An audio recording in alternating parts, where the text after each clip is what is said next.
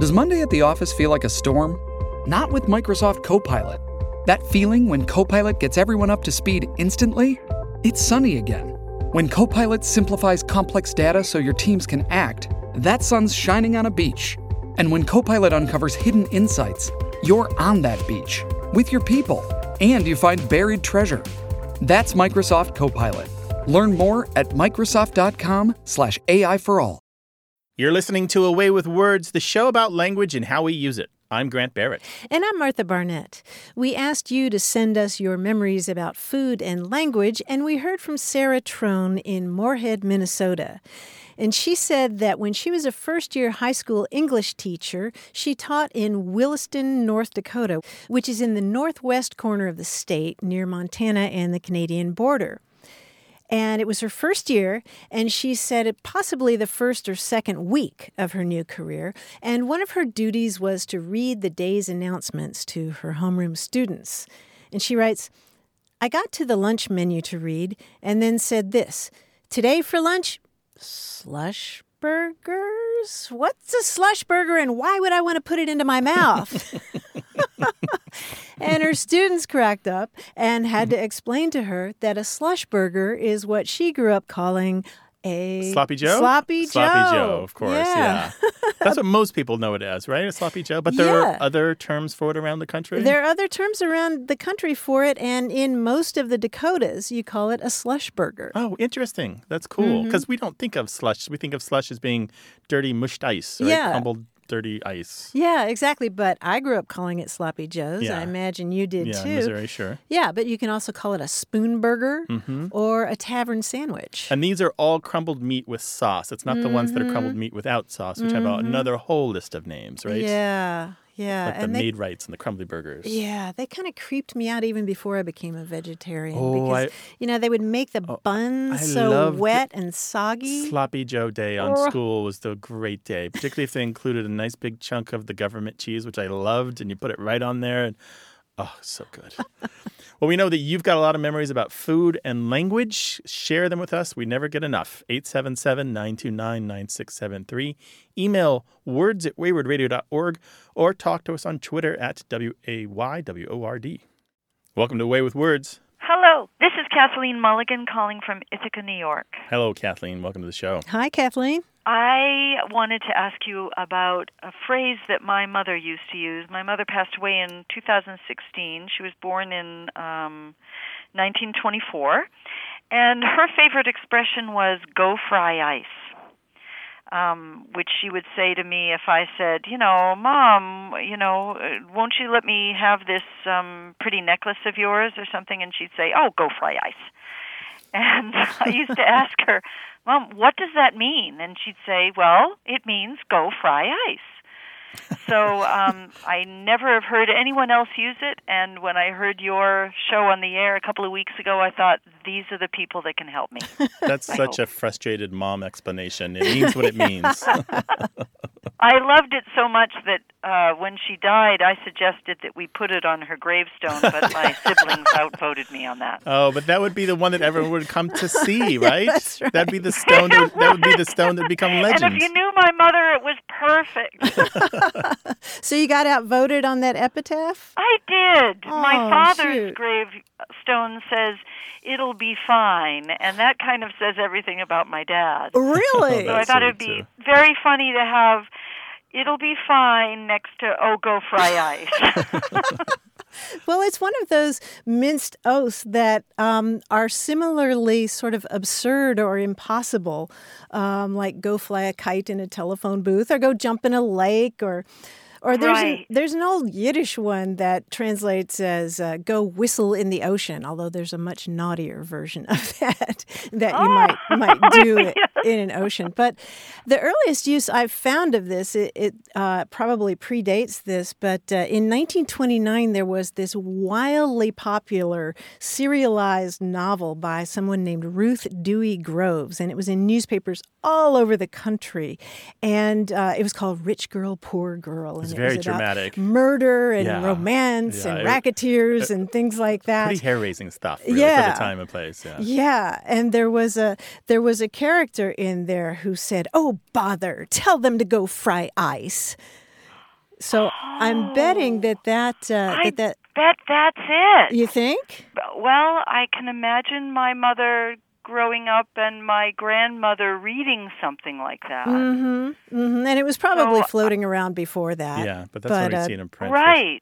And of course, my mom was, she was born in 24. She, wouldn't have been talking too much before, Well, after it was 1929, serialized in the newspapers, it was published as a book. So the novel was around for a while, and the author wrote a bunch of similar books as well. She was in vogue for a while. Right. Oh, I bet that's it. Okay. Have you heard other variants like go fry an egg or go fry your face?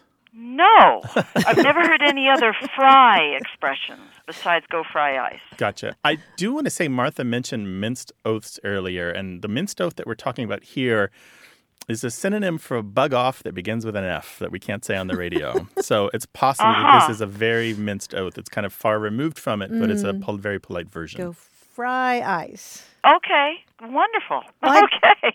All right. Take care of yourself, Kathleen. Well, Thanks for very calling. much. All right. Bye-bye. Bye-bye. Call us with your language question, 877-929-9673.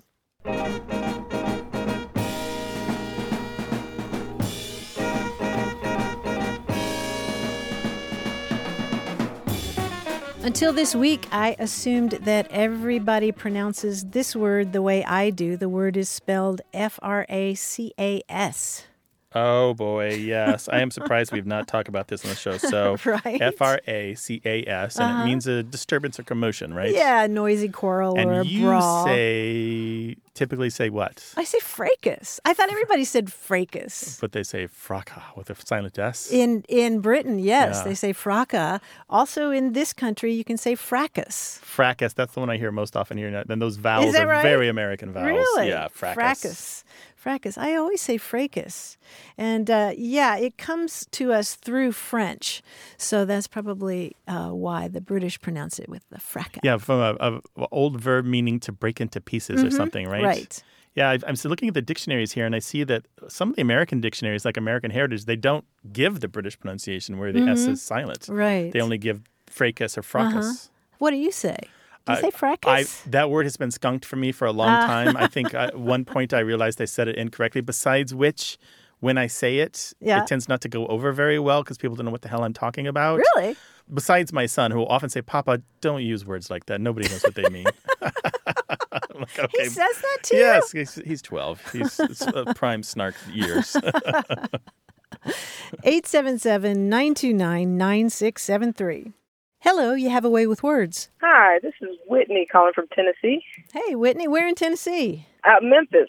All right. I wanted to call about the phrase, growing to beat the band. Growing to beat the band. And in what context have you heard that? So the first time I remember hearing it, my mother has a bit of a green thumb, and I was taking care of her plants one time, and then she'd gone on a trip, and when she came back, she said, "Man, these plants are growing to beat the band." And I gave her a quizzical look, and she said it means that they've grown a lot, or they've grown very quickly. Mm-hmm. Yeah, so why does to beat the band mean a lot or very or much, right? Right, yeah. And even where it comes from, because she told me an interesting story in my family where my great-grandmother, who was in Thunderbolt, Georgia, there were Geechee Gullah people that lived in the neighborhood, and she would take them sometimes, my family sometimes, to South Carolina to go to the Defusky Island. Mm-hmm. And that's where she picked up the phrase, and that's where my mother first remembers hearing it. I was also wondering about the origins of it, too, if it was related at all to the Geechee Gullah kind of culture. Oh, interesting. That is interesting. And a place called Thunderbolt, Georgia, I have to put on my must-go list. That sounds like a place I want to see. Yes, you do. It's not a part of the Geechee Gullah culture or language. It's more general English. It's kind of a standard English at this point, dating from the late 1800s. And the origins are murky, but the best theory that I know is that it has to do with your typical public celebration back in the day. Think pre-radio, pre-TV, where every speech by a politician had a band at the beginning. Every public performance, except for maybe the sermon at church, had a band at the beginning. And even then, sometimes you had music.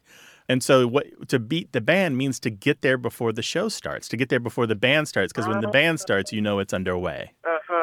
Originally, it meant to get in there early or first, and now it means to do it thoroughly or completely or all together all at once. But it also combines with what you might call this thing that English does really well, which is percussive emphasis, where we use words related to hit and to beat and to strike to indicate that something is good or is much or is just to emphasize it, like it's a whopping good time. To whop something is to hit it, right?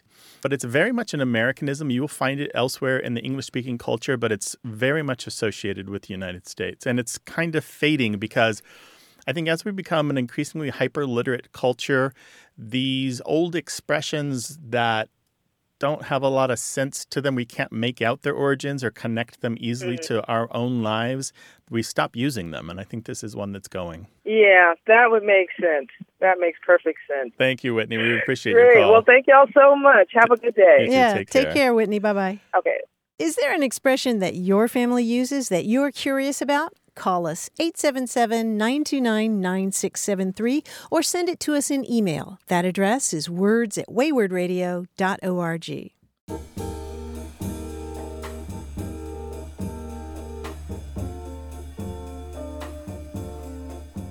Boy, I am trying to wrap my mind around this word because I heard some academics using it, but the word is planful. Is this something they talk about at learnings when they're doing teachings? Yeah, maybe. They were talking about it in a very positive way, saying this person is planful. Full of plans? Full of ideas? And methodical and yes, thinking ahead. They're planful.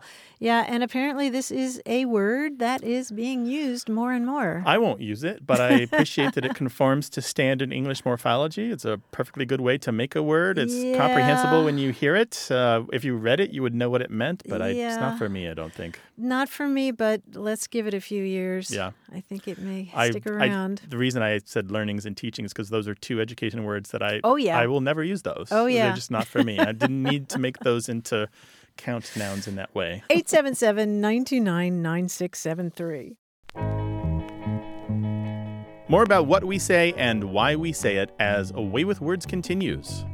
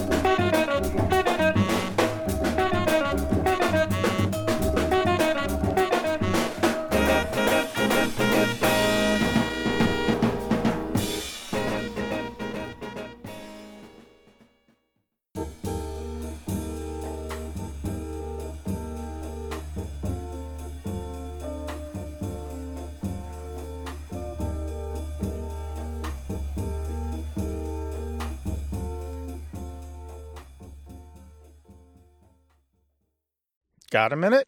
We need your help. Head over to gum.fm/words and share your thoughts in our quick survey.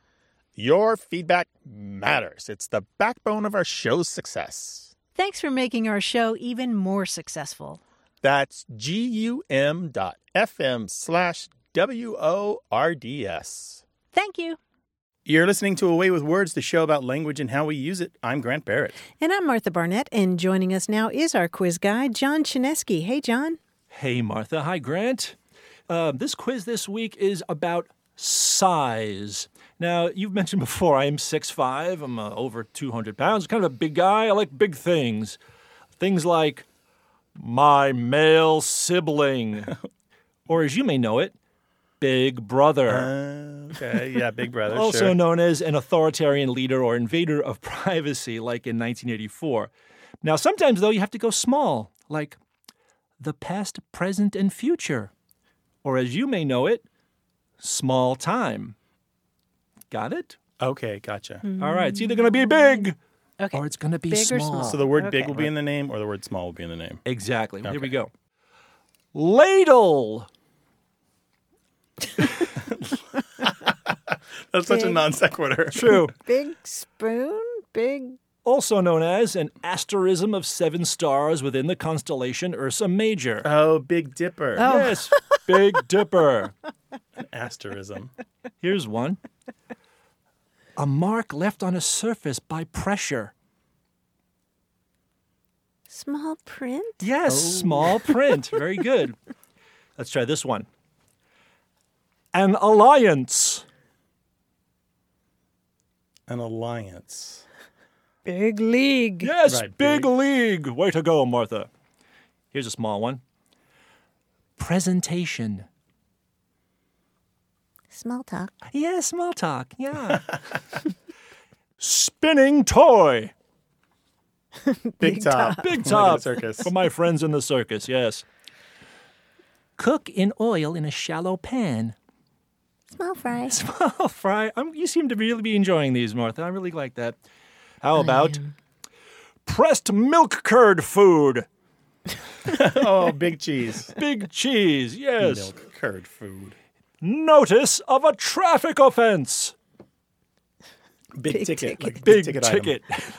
Why is it? It's always big ticket items. It's never big ticket purchases, but it's always items is one of those words, comes along with big ticket. Big ticket items. This one's, I think, the toughest. Here we go. Looked after. Marked by pettiness, meanness, or a narrow outlook. Small-minded. Small-minded. Yes, way to different go. kind of mind to care for. Gotcha. Well, that was our big and small quiz, and you guys did very, very well. Congratulations. That was big fun, John. Hey, Thank you. you're no small talent yourself. So, Thanks, John. We'll talk to you next week. talk to you All right, then. take care. Bye-bye. Bye-bye. All righty. Bye-bye. This show's about language and everything related to it. If you've got a puzzle or a quiz for us or a word that's mystified you, this is the place to find out more. 877-929-9673 or email words@waywordradio.org or talk to us on Twitter at WAYWORD. Hi there. You have a way with words. Hi, this is Duncan from Brooklyn. What can we do for you, Duncan? Yeah, well, I had a question about kind of Brooklyn slang and New York slang. I originally grew up in California. Mm-hmm. I was like having a conversation about slang with some of my friends from college, and someone brought up the fact that you can say dumb, meaning really, and brick, meaning especially cold. And so just sort of asking if I were to say the phrase to them, it's dumb brick outside, would they know what I'm talking about? They said, that's something we heard all the time. And I was like, wow, if I heard those two next to each other, I would have no idea what they were talking about before learning that from them. So my question was sort of like just about the origin of that, but also like examples of two slang words popped right next to each other that would kind of make you go like, what on earth is this person talking about? Yeah, dumb brick. Yeah. I've heard both of those before. Let's treat them separately. Brick is the most interesting of the two. Brick to mean cold is going to mystify most of our listeners. They've just never heard it unless they do know something about New York City slang. I know it's been around for at least 20 years. I've got written records of that, but I have no doubt that it's older than that. But it's a classic New York slang word that isn't really associated with one particular generation, so it doesn't die, which is pretty cool. Sometimes when a slang word comes on too strong and too quickly, it's associated with one era and it sounds dated or unfashionable pretty quickly. It's not so with brick. Here we are about 2 decades on and it still has legs and still's got a life, so that's nice. But dumb as a intensifier or something you use as an emphatic, that goes back at least 200 years, maybe 300 years. And it started as a euphemism for damn, D-A-M-N. And you can find it in the 1700s. They're talking about somebody being dumb rich, meaning very rich.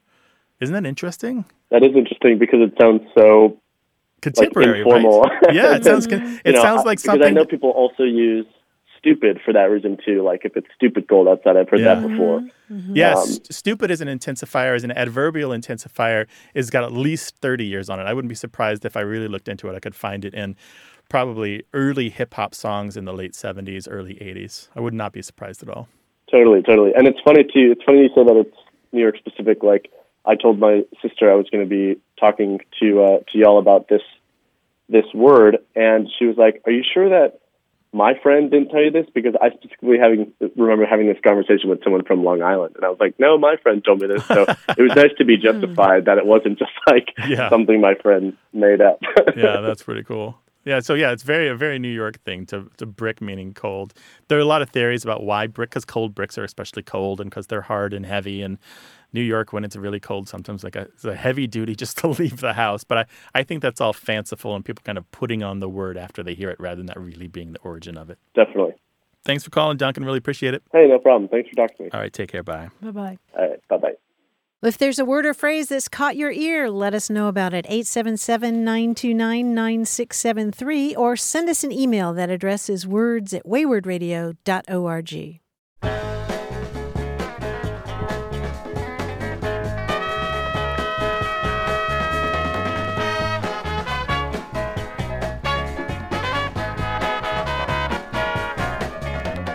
I learned a couple of bits of industry jargon recently. Wigging and gag.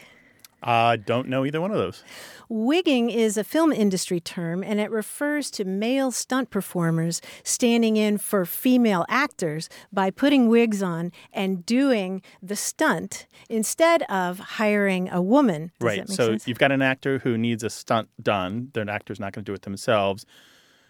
They're a female actor, and so the male stunt performers are just dressing up like women to do the stunts instead of just hiring a woman to do the stunts. Exactly. Right. And there's controversy in that community because there are women who say, hey, I'm perfectly capable of doing this.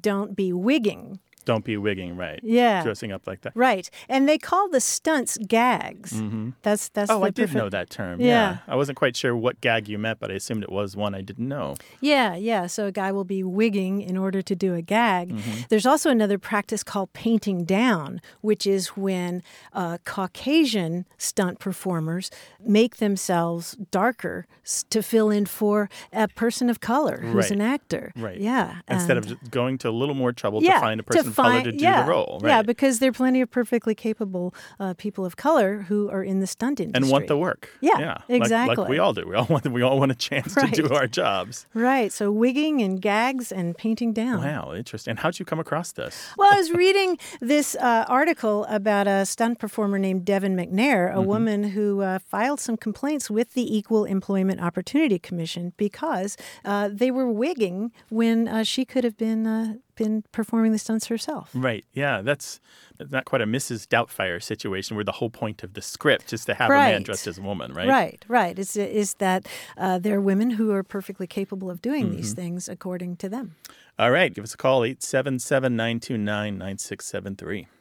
Welcome to Away with Words. Hey there. This is Kalisa calling from Wilmington, North Carolina. Kalisa, welcome to the show. Hello, Kalisa. What's on your mind? I was wondering about a phrase that my grandmother uses often, and she says the phrase, when you ask her how she is, she says, well, I'm fairly middling. And at first I thought she was saying fairly, like F-A-I-R-L-Y, middling, as in, I guess, like middling around. But I learned that that's not really what she's saying, and I wanted to know, first of all, what is the full phrase, and where did that come from? Because I've heard several different things about the history of it. Uh-huh. So she says fairly middling? Well, it sounds like she's saying fairly middling, but then I learned the phrase is fair to middling. So it comes from, like, farm workers or cotton picker workers, and that's how they graded the cotton, I guess. I don't know, but it always sounds like she's saying fairly middling, like barely getting by is what I assumed she meant. Yeah, the much more common expression is fair to middling. And as you suggested, it comes from the old system of grading products, agricultural products like livestock, like sheep or cotton or something like that. And there were all different ways of classifying those goods. I don't know why they didn't do it on a numerical basis or something. But yeah, there were different categories like fine, fair, middling, ordinary, and then even more specific ones like barely fair or strict middling fair. And so when people say I'm fair to middling, what they usually mean is I'm about average. Although some people say fair to middling and they mean I'm not feeling so well. Yeah, negative. Midland, by the way, just for everyone, is we're not pronouncing the G at the end, but it looks like middling, M-I-D-D-L-I-N-G. Midling. Yeah, and we often get calls from Texas where people are saying, I've heard this expression fair to Midland, and they're thinking of Midland, Texas, but it's not that. It's So it sounds like she's using another variant of that. Yeah, because middling can exist on its own as an adjective. There's plenty of uses of it in historical record going back well into the 1800s, and it just means average, or, right there in the middle somewhere. Mm-hmm. Okay, that's so interesting. And it's interesting how people put their own spin on it, because I've heard several of my grandparents use it where it sounds like they're saying fairly or fair to. That's so interesting. Okay, that's great. So that's pretty much it. Perfect. Well, thank y'all so much. That really helps. I would love to keep doing research on this, and I want to write more about it. So this was so helpful. Oh, our pleasure. Thanks for calling. We really appreciate it. Thank you so much. Bye, Kalisa. All right. Bye-bye. Bye. Take care. Those expressions that make it around the family that you take for granted, one day they just pop into your mind and you're like, what? Why did we say that? Well, this is the place to find out. 877-929-9673. Email words@waywordradio.org or talk to us on Twitter at WAYWORD.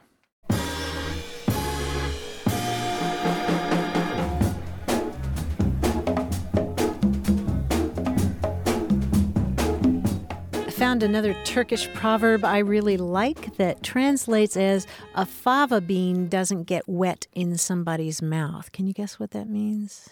I don't know what that means. It means if you tell this person a secret, they will tell it to others. I think they're running their mouth so much that, I see. that the bean can't even get wet. It dries out. Yeah. I like the way you phrased that. I found another Turkish proverb, like you're the kind of person that goes out hunting Turkish proverbs. That is because I am the kind of person that Martha's collection of Turkish proverbs is well known in these parts. Now I got to learn Turkish. 877-929-9673. Hello, you have a way with words. Hi there, this is Sean in Asheville, North Carolina. Hi, Sean.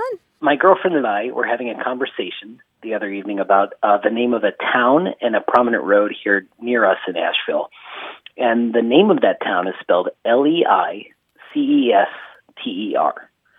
And I was just calling to see if there was, A, an objectively correct way to pronounce this word, and B, if there is, why do we pronounce it so many different ways?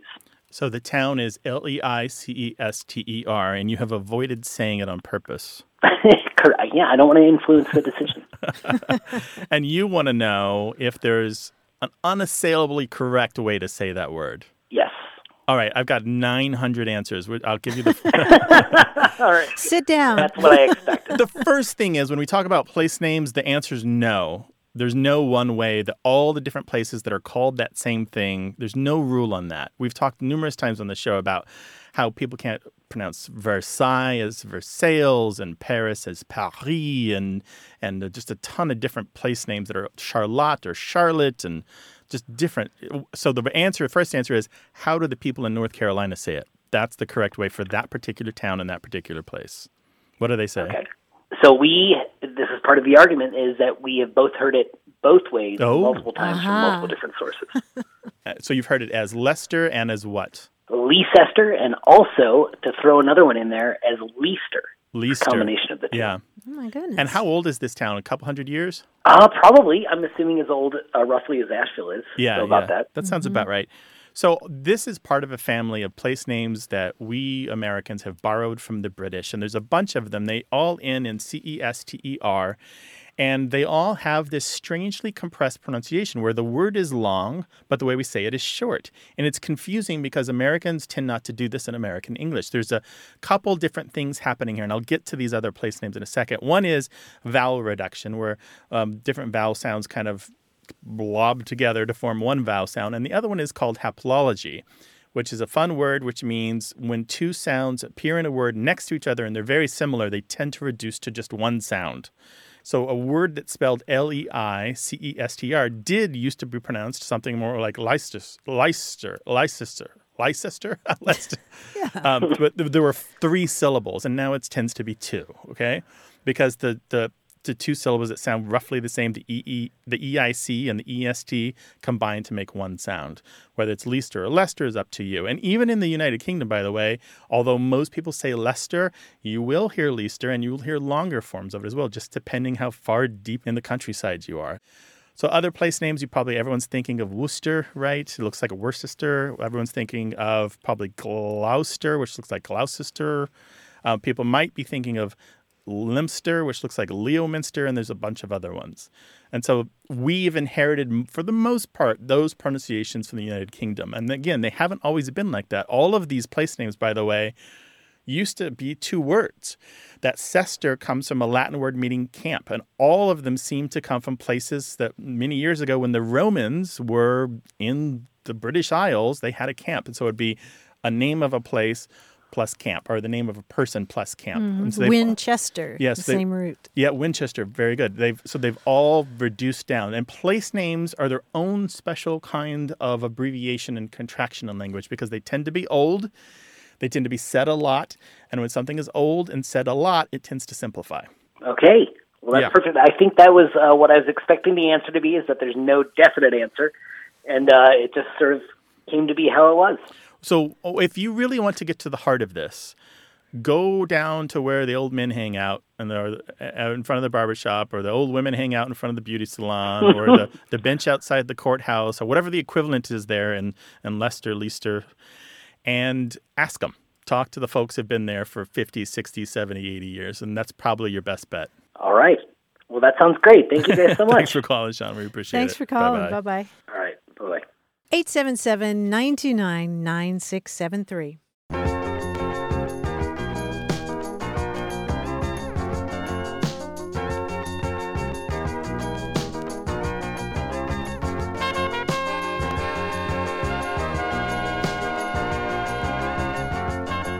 I found a great Turkish proverb. In translation, it goes, if your mouth is burnt by milk, you blow before you eat yogurt. Right. It's a burned once. Yeah. Right. Yeah, or burned child fears the fire or something like that. Burned child fears the fire, yeah. But if your mouth is burnt by milk, you blow before you eat yogurt. That's absolutely true. Yeah, I feel like I'm going to start blowing on my yogurt before I eat it. It reminds me of a woman who watched our boy when we were a kid. She was from Trinidad, and she had the loveliest voice. And one of the things that she taught my son when he was about 6 months old is to not go near the radiator in our Brooklyn apartment. Yeah. And she had a rhythm. Then she would say, no, no, no, no, no, and wave her finger. And my son did that for years. And there was really? Yeah, there was a remnant of Carol in the house for a long time in the mouths of my little boy. No, no, no, no, no. I don't know why that reminded me of that. That's nice. No. Share your family memories about language, 877-929-9673, or send them to us in email. The address is words@waywardradio.org.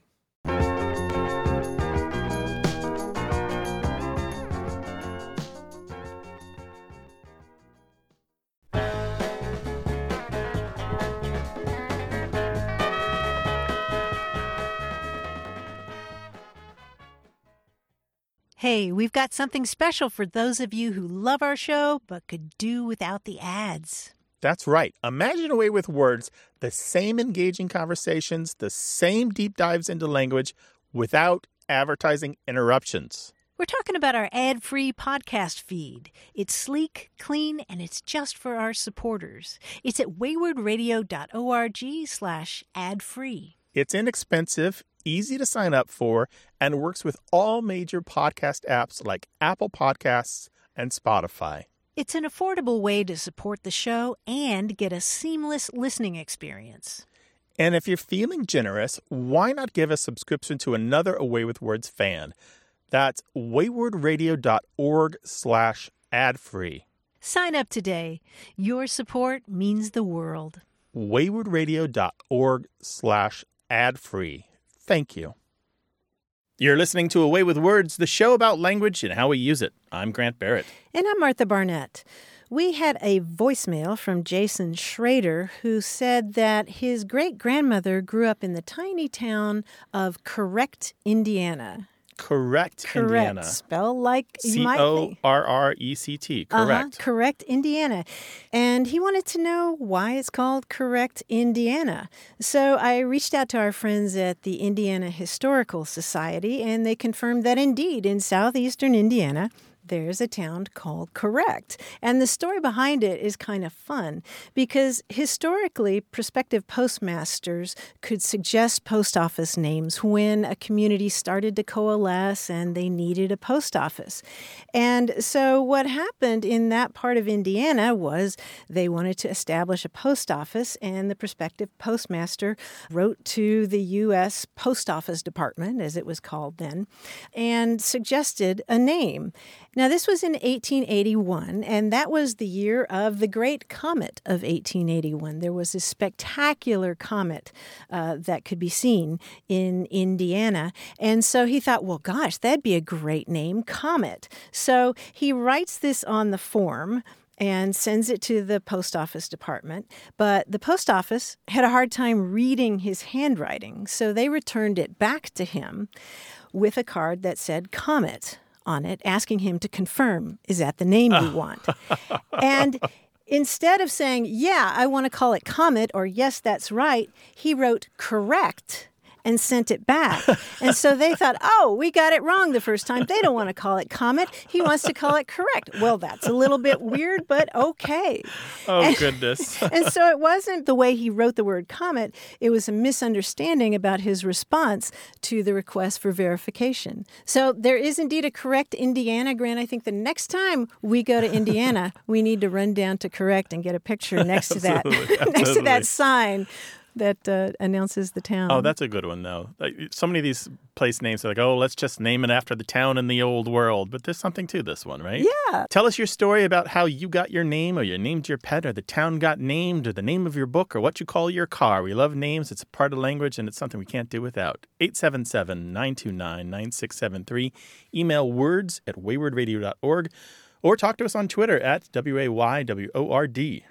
Hi there. You have a way with words. Yes, good afternoon. This is Liz Russell. I'm calling from San Antonio, Texas. Oh, welcome, Hi, Liz. What can we do for you? Well, I am a World War I history buff, and in a number of poems or accounts, I have read the term going west to describe people who had been, I think, killed in combat, and I'm wondering where that term originated from and why it's used so much, especially in World War I writing. Are these British authors? Yes, for the most part, I think. Yeah, that would make sense to me. Do you have any lines that you can recite for us where they use "go west" in this way? No, I'm sorry, I don't. That's okay. I have a number of books of poetry or letters, especially, and I am just guessing that it was a general euphemism, maybe just a slang from that time period. Yeah, it's much older than that, but yeah, for a long time, "go west" was almost. There's two ways it's been used. Literarily, like you're talking about in poetry and so forth, and prose.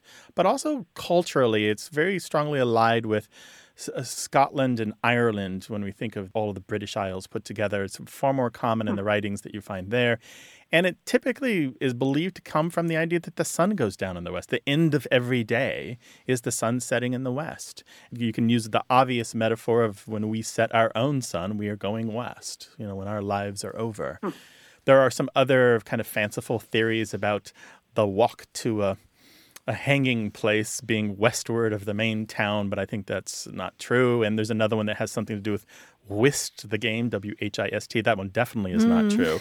So generally, it's just an elaboration on the idea that the sun sets in the west, and the death of every day is like the death of every man and woman. We go west when we die. Well, that explains it. I've also, they talked about that in that J.R.R. Tolkien movie, like that talked to the elves going west. So a number of times I've heard that just as a reference. And so I was just curious about it. Well, thank you for answering my question. Yeah, the Tolkien comparison is very important because he is, by the way, the reason that I'm here on the show today and that I'm involved in any kind of language-interested topic at all. And so he very much had his ear to the language. He understood both etymologies, classical languages he invented himself. He could write in runes just off the cuff. And he understand the colloquial speech of the people around him because he lived both poor and rich at different times in his life. So he encountered different kinds of speech. And I would not be surprised if the metaphor that he uses for the elves comes from this being a fairly well-known expression where he was raised. Hope that helps. It sure did. Thank you so very much. Thank you. Take care now. Okay. Bye-bye, Liz. Bye-bye.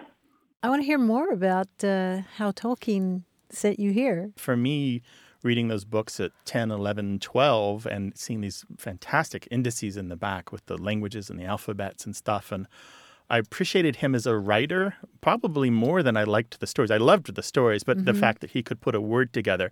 And he resuscitated some of these archaic and just obscure, but some cases, words that had already died, he brought them back and he put them into his works in such a way that you think, oh, he must have coined that, but he didn't. It's his own language. 877-929-9673.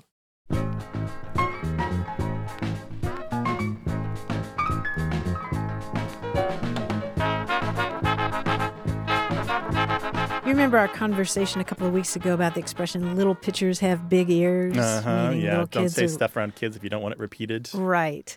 That prompted an email from Cheryl Taylor in Chicago who wrote, "My friends and I would simply say corn when we thought someone was listening in on our conversation."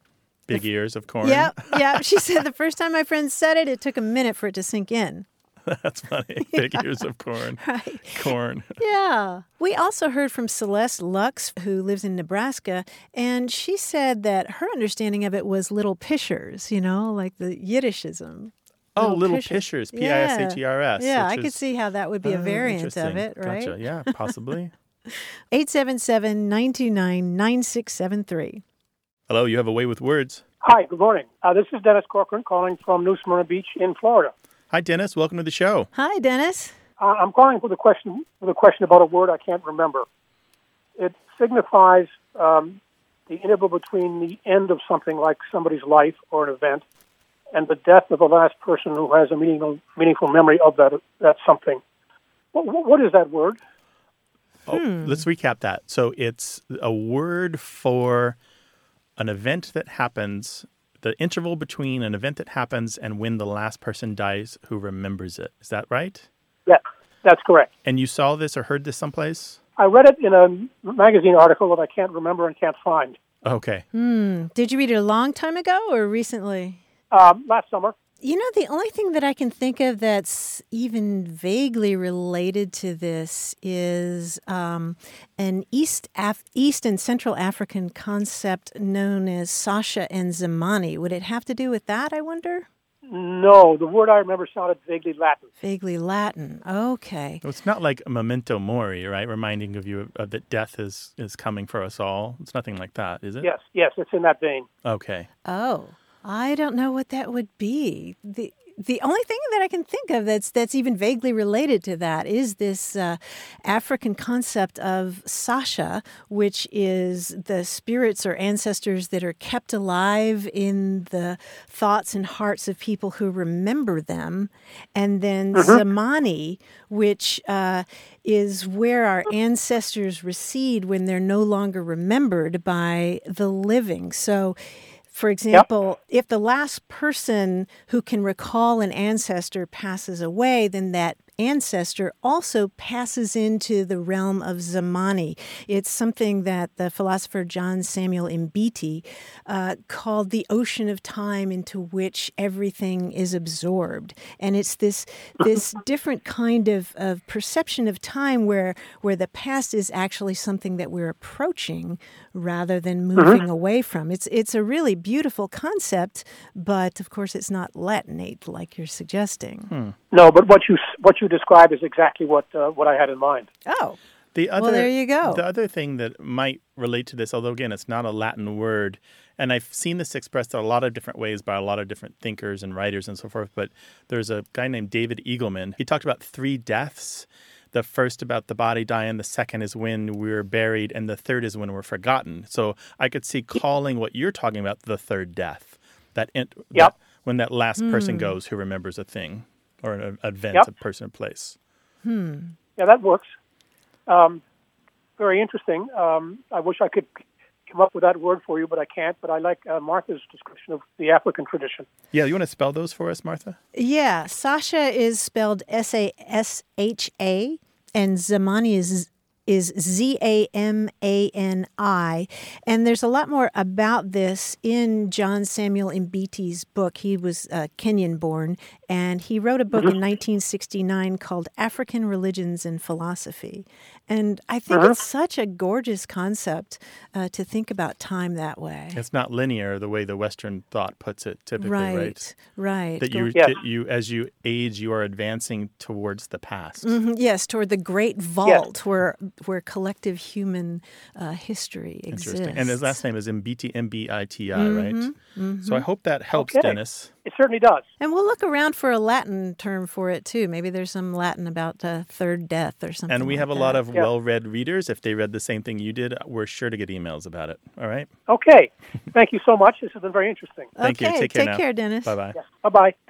Well, maybe you know the word for the interval of time between the date of an event and the death of the last person who remembered it. Give us a call, 877-929-9673, or send it to us in email. That address is words@waywardradio.org, or hit us up on Twitter. Our handle is Wayward.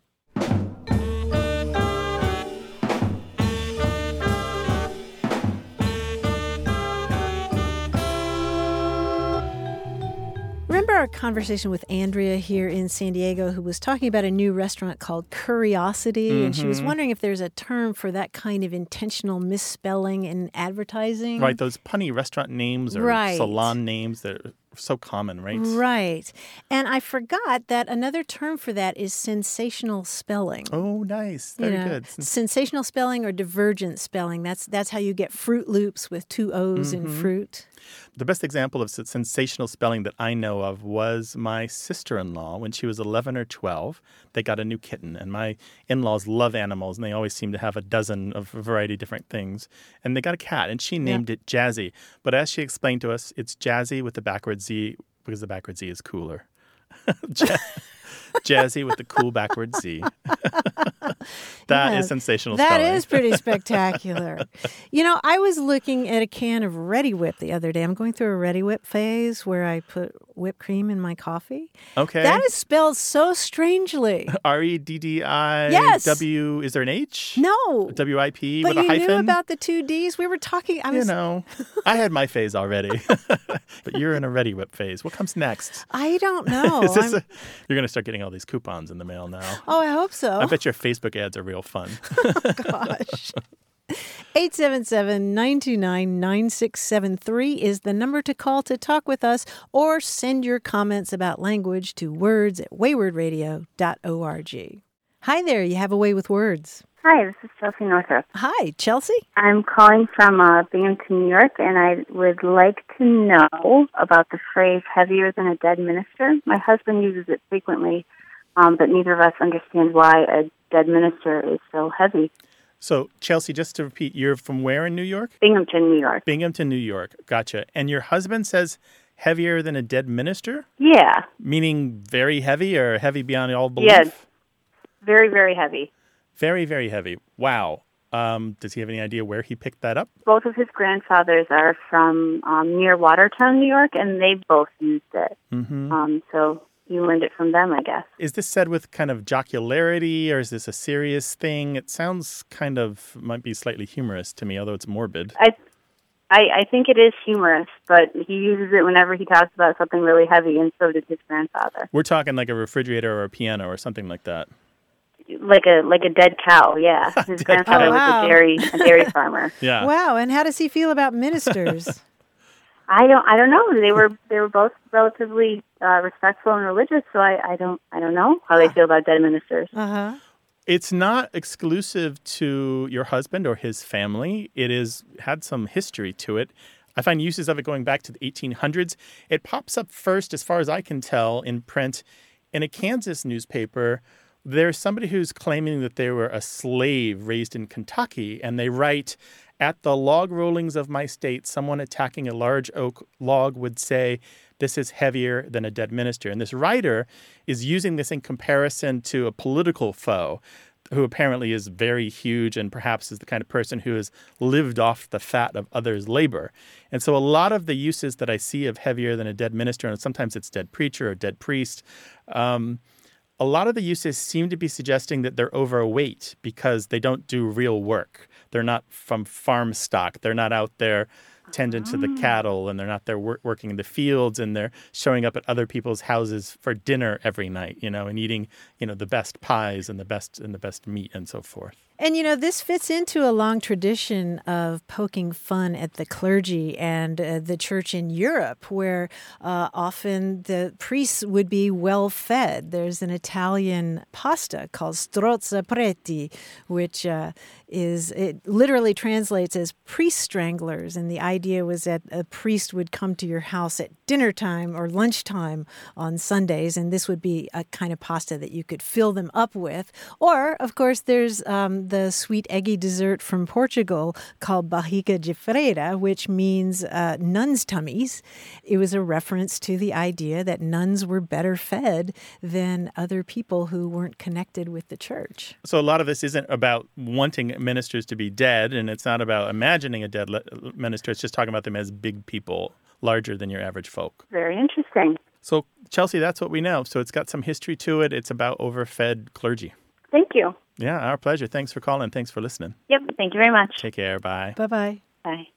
There's another version of that, heavier than a dead minister down a well, which suggests the awkwardness of how did it get in the well? How do you get it out? It's even harder to lift out of a well. And a lot of times the variations on this expression are about the social complications as well as the physical complications, like the moral complications of having a person of the cloth who is now deceased. Like, what does this all mean? Oh, yeah. So there's a real awkwardness to it, And right? some people have tried to extrapolate things like, if even a minister can die, what does it say about the rest of us who are further from God? So it's a sermon waiting to be written. That is heavy. 877-929-9673.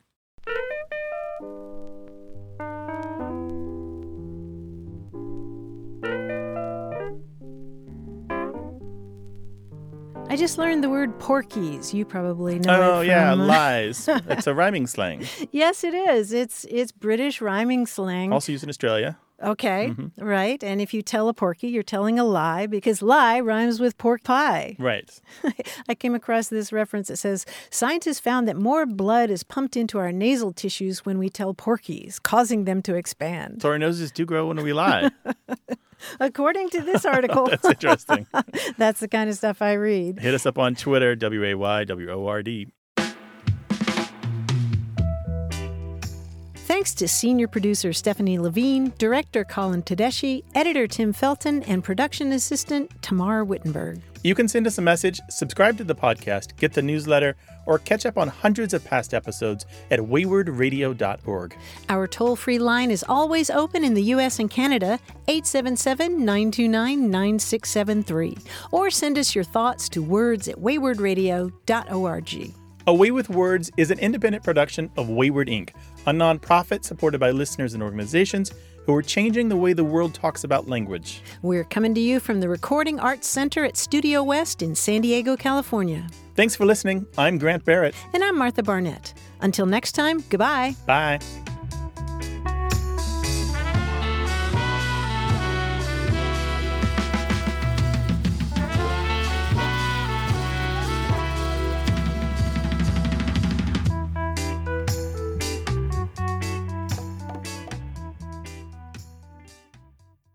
Hey, listeners, we have a favor to ask.